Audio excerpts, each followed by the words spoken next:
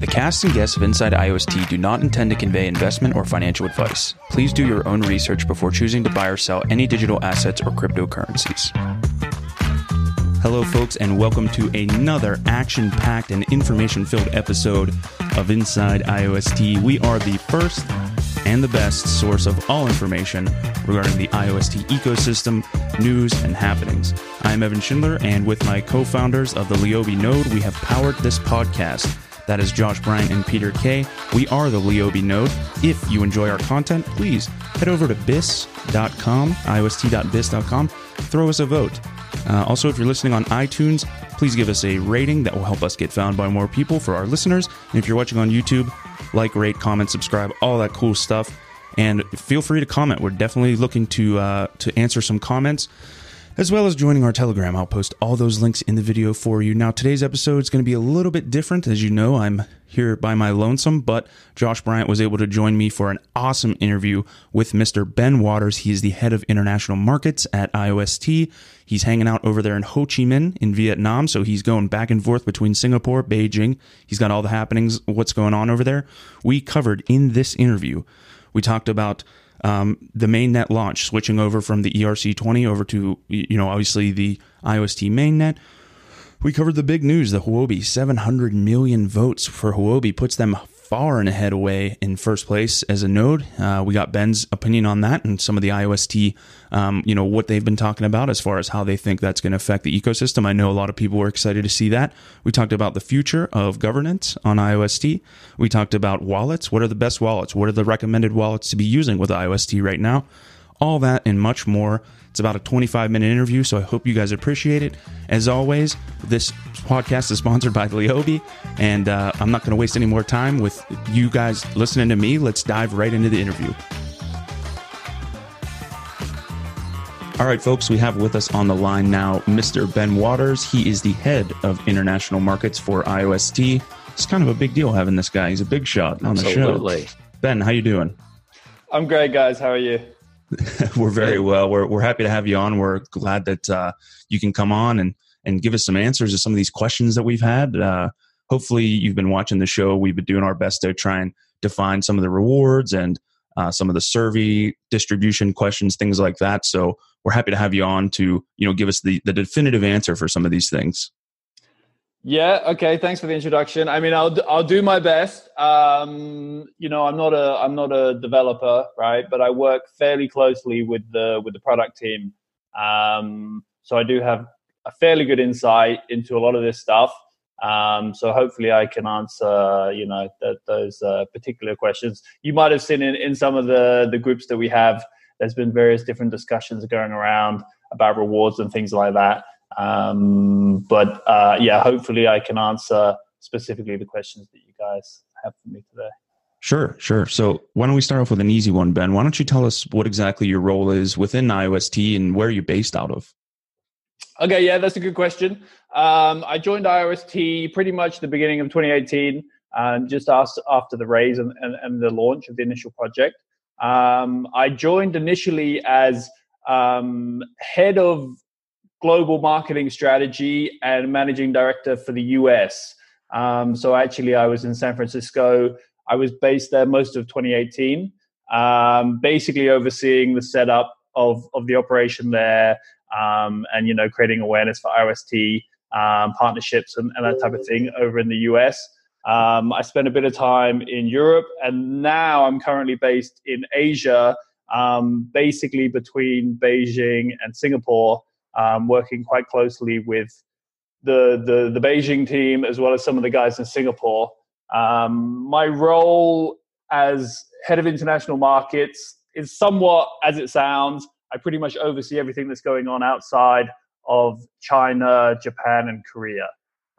So a lot of my focus is on business development. So that's partnerships, exchanges, wallets, developers, all that type of stuff. I interact quite a lot with you guys and all the other serving nodes that are on the network. So that's kind of a part of my role as well. And then I also do still work quite closely on marketing, strategy, those types of things. So I work with our PR agency, who's based out of Singapore. and those types of things as well. So on top of that, there's a lot of operational stuff that I deal with, even like a bit of finance and HR and recruitment and all that type of thing. Cool.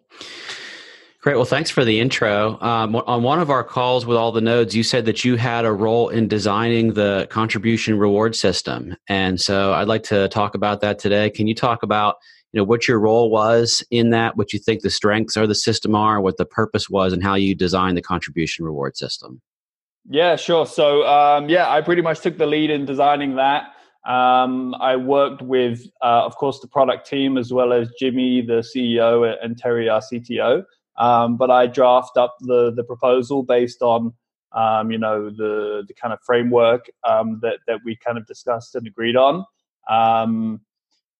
I'm pretty happy with it. Really the main objective of the reward system was about creating a mechanism which essentially somewhat empowered smaller nodes versus to larger nodes. We a common theme with IOST is we really want to separate ourselves from some of the other projects, which is really about the more tokens you have, the more you get back. So we wanted to change that focus a bit to be that the more you contribute to IOST, as you contribute to the ecosystem, the more you can earn back as a result of that. So that's kind of like the foundation of the reward system. And I think it goes pretty well in addressing those key points. So in reality, if you get the 2.1 million IOST tokens required to become a node, you can earn as much as anyone, the number one node on the network, right? If your contribution to the network is high and you get into that top tier, that top 20% of contributors, then you earn the same amount as anyone else in that tier, which is totally independent of how many tokens that you have staked and voted for your node. Yeah, I have to commend you and the team on kind of how you designed the whole thing. I think it's excellent. And, as you just said, you don't have to have the most massive amount of votes to earn rewards on the network. And I think that's really cool. A lot of independent people who are doing podcasts or building dApps will have a chance to enjoy, reap the benefits of their hard work on the network. Speaking of large pools of rewards and large amounts of votes, we wanted to ask your opinion on the recent Huobi kind of huge amount of votes that they've just received. I think it was something like 700 million or something. Over, yeah. And we're guessing is that was the amount of IOST that's on their exchange that they've now kind of applied to their own node. What were your thoughts on that? Do you think that's a good thing for the network? I know we've seen the same kind of thing with the EOS top 21 block producers as well. We just wanted to get kind of your thoughts on that whole situation. Yeah, so it's a great question. It's very topical. It was a surprise for me, actually, when I saw it this morning. I was literally talking with Terry about that exact topic 5 minutes ago on WeChat. The first thing to say is that we're pretty confident that it's actually Huobi's own tokens, right? It's not their exchange users' tokens. I think there's some discussion going on in the Survey Node group on Telegram, which basically identifies the IOST wallets, right? And so you can see that it's not actually all of the IOST that they're holding on the exchange. But it's a very new situation for me. I don't have any more insight than you guys or anyone else. I spoke to Terry about it. It was brand new news to him as well. It's, of course, a function of the open network itself, right? These guys have created a node, and I don't know how much you know about the Huobi pool, but essentially it's for that specific reason, right? To pool people's pool people's tokens and things like that. So if that's what's going on, that may be the case. Of course, we can't restrict too much in terms of we can't tell them that they can't do that, right? Because they're playing by the rules, and the rules are the same for everyone. But I do think it's somewhat addressed by the proof of believability consensus algorithm anyway. So there's also been some debate a little bit around the exact mechanisms within the POB consensus algorithm. But essentially, it's designed such that even if you have very large nodes on the network that have large amounts of tokens staked for them, they still will be removed and rotated through the committee, right? So it actually doesn't make a lot of sense to have one node with a really, really high amount of tokens. In fact, it's much more efficient to split up those tokens across multiple different nodes, which they're not doing, okay? And if they were doing that, I would say that's probably even maybe more of an issue, right?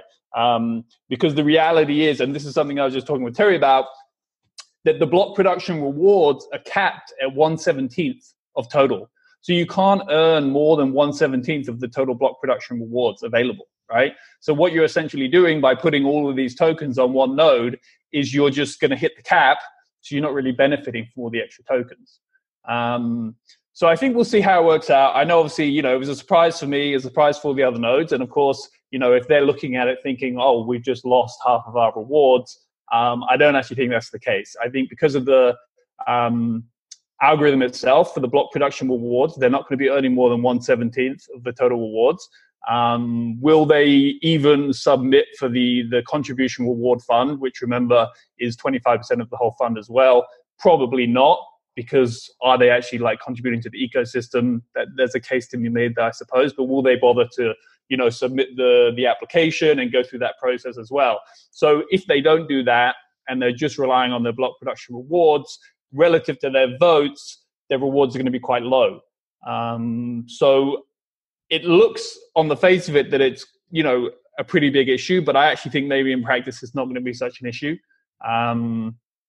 But I think we're going to see how that develops over the next few days and maybe the next couple of weeks. Can you talk a little more about that 1/17 of rewards? I just did some quick math, and I think that's 5.8%. And right now, their total nodes, I think, are closer to 33%. I understand there are 17 nodes that are in the committee every 10 minutes, right? So is there some sort of, can you talk a little bit more about that 1/17? How does that work? I know that I was reading the survey can be capped, after you reach a certain number. So is that how that works? Or can you just talk a little bit more about that process? Yeah. So I think what you're referring to there is about the survey being capped at 10x your initial votes. Okay, so that was what was put in the initial design of the POB algorithm. Now, there was a bit of discussion over the last few days in the survey node group, especially regarding some talks with the tech team, where they may have adjusted that a little bit, right? So even though a lot of the balancing, of course, happened on testnet, I think they're still balancing a little bit. And there was a talk about shifting away from this, clearing the survey amount equal to the 17th node and doing it more on a slight average basis of the whole committee, because that would make it more fair and you would have a higher rotation. So I'm still actually trying to get 100% clarity if that has been implemented or if we're still based on the 17th node survey amount, okay? But then to come back to the 1/17 point, I just mentioned I was talking with Terry directly on WeChat, and he mentioned to me that, the 1/17 cap on block production rewards still does exist. I believe that's hard written into the POB algorithm. So that's the discussion. I didn't manage to finish that discussion with him. But the block production rewards are capped at 1/17, which Terry has just mentioned to me, which I think really directly deals with that issue, right? So as I say, I think what needs to happen really is to get a little bit more clarity about that finalized decision that's been made there, which I think is going to happen over it should happen by the end of the week. Interesting. Well, that's really helpful for us, and I'm sure our viewers too. Can you talk about the governance moving forward, like how these decisions are going to be made? I know as we're getting things off the ground here, IOST has sort of set up the POB mechanism. We've read a lot about that, but what's your vision? What's the project's vision long term for governance? Yeah, so I think I mentioned this a little bit on the last survey node call that we had, and really, why are we doing all this stuff, right? At the end of the day, you've got to be aligned on this idea of somewhat decentralized government and definitely the decentralized aspect of the network, right? So, of course, we want to slowly migrate the operation of the network as a whole into this decentralized functioning, platform, right? So, of course, and it's quite interesting, I've only been working in blockchain a bit over a year. And it's a new space for a lot of us, right? And there's a lot of challenges in achieving this truly decentralized nature to a platform, right? And of course, we have I think we have pretty much achieved a lot of the decentralization of the nodes, especially with this initiative that we've run. We have over 200 nodes now. 70 of them at least are running servers already. So already we can say from that respect we're more decentralized than EOS and Tron and other projects. But if we're talking about decentralized governance, it's more tricky, right? It's quite a challenge in some regards. I've always been a keen follower of Decreed, and I think that's quite an interesting project where they're essentially trying to decentralize. It's a hard fork of Bitcoin, right? And they're trying to decentralize, put that decentralized governance on top of it. And there's a lot of challenges there as well, because ultimately someone has to make a decision. Even if it's decentralized, someone's got to make a decision around the decentralization, right? So there's always this kind of centralized aspect to something, which is always a bit of a challenge. So that's kind of the big picture for things. But how I see it developing with IRST, I definitely think in terms of the decisions that affect participants on the network, that needs to happen in a decentralized way going forward. So it's kind of obvious how we can achieve that, right? So it's making a few key decisions about how much voting power do participants in the network have. So do token holders get to vote on proposals? Do nodes get to vote equally, or do they get a weighting based on their votes? So personally, I think that there needs to be, people shouldn't be able to vote just on the total votes that they have, and there should be a balancing mechanism like we see on the POB consensus as well. Should people with more votes get somewhat of a weighted higher vote? I think probably yes. I think the more kind of skin you have in the game, perhaps these decisions will affect you more, and therefore you should have a somewhat more weighting. If we're talking about certain decisions, we could talk, for example, about the contribution system. So let's say a very simple decision would be how frequently do we do the submissions and the payouts, right? So currently we've agreed on a quarterly.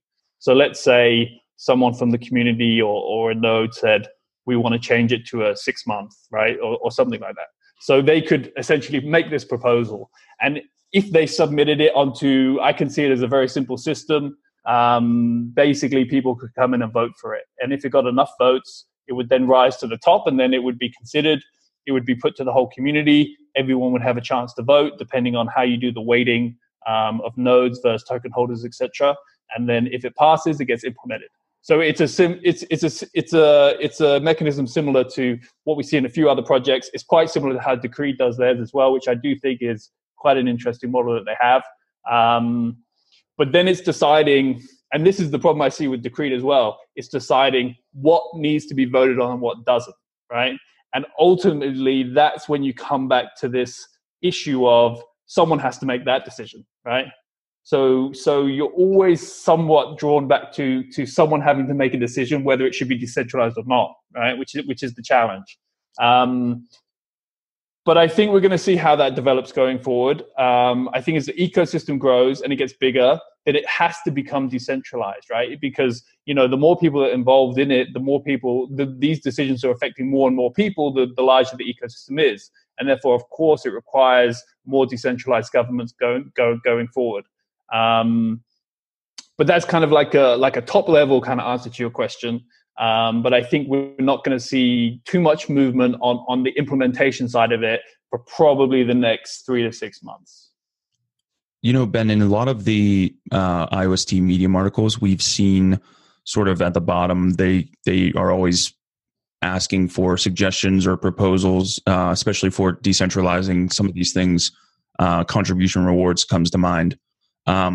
What right now is the process for nodes or even for voters to submit a proposal or a suggestion to make a change or to create some sort of decentralized mechanism? How would they go about creating that proposal and getting that out there to the rest of the ecosystem? Yeah, I mean, currently it's very simple, right? If you're a node in the international community, then you can just email me. It's really that simple. And then if we get a proposal for something, then what we'll do is, firstly, I'll always pass it on to the rest of the team and we'll discuss it internally. But for example, for voting on specific things, we would basically do it via the ICAC meetings, which we've already been running. So that is the start of the platform, which is going to allow that type of stuff. So for example, we did it with the reward system, right? We had the call, we explained it, we opened up the forum to feedback and suggestions.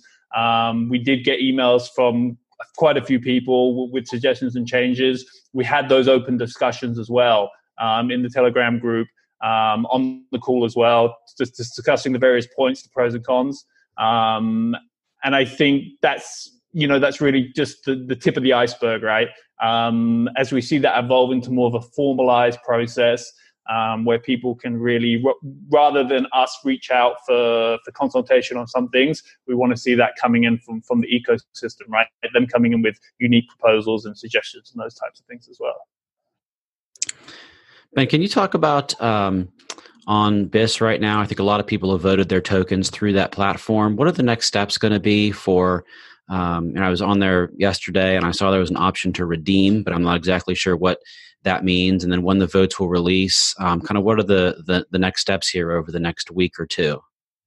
Yeah, so I'm fairly independent from BIS. I don't work directly with them in any way. But I can tell you that currently the mainnet token swap is in progress, right? So whether you have your tokens on BIS or Binance or Huobi, essentially they're changing your ERC20 tokens into the mainnet token. For BIS specifically, if you deposited for the early bird rewards and you staked and you voted, then they're going to be automatically transferred onto the mainnet tokens. They're going to be automatically restaked for the node that you voted for. And you're going to be able to unstake and withdraw the tokens, the mainnet tokens. I believe the first day that's going to be available is March the 19th. Excellent. We'll have to continue monitoring that and see how smooth the transition goes. I know you guys have been working hard. Ben, I just wanted to ask you one more question. I know we're kind of running out of time here. What right now are the wallets that people can use? I know we had one guy on Telegram, Chris, who's in our Telegram group and in the main Telegram group. He was showing off Token Pocket, and they were making wallet-to-wallet transactions pretty quickly. So I know Token Pocket's one. Are there any other wallets right now out there that make it easy to transfer tokens and stake your votes for node candidates? Yeah, so this is a discussion actually I was having with Jimmy and Terry earlier today, which is what are the wallets that are basically ready and we want to be talking about. There's two that we want to be talking about right now because we feel that they're the ones that are currently ready. There's quite a few others in the pipeline, but Token Pocket and Kobo Wallet are the two. I think Token Pocket has done quite a lot and they've moved quite quickly. I was just talking with someone else earlier today, and they were saying that from today, basically now or 2 hours ago on iOS, you could get your mainnet tokens, your IOST tokens via that wallet.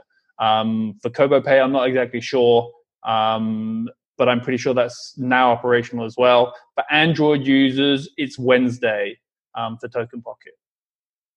Awesome. Anything else for the man, Josh? I don't think so. Thanks for joining the show, Ben. It's been a great interview. Thanks for having me. You've cleared up a lot of things for us, and I'm sure our viewers too. Great. Yeah, I'm glad I could help. As I say, it's there's a lot going on. We've all been super busy. I think Jimmy's given up sleeping, to be honest. He messages me at 4 a.m. in the morning or something. But yeah, I mean, it's a pleasure. We really want to appreciate everything you guys are doing. We love the videos. We love all the contributions we see to the IOST ecosystem, and just thanks for everyone for giving support for IOST. And we hope you guys stick with us.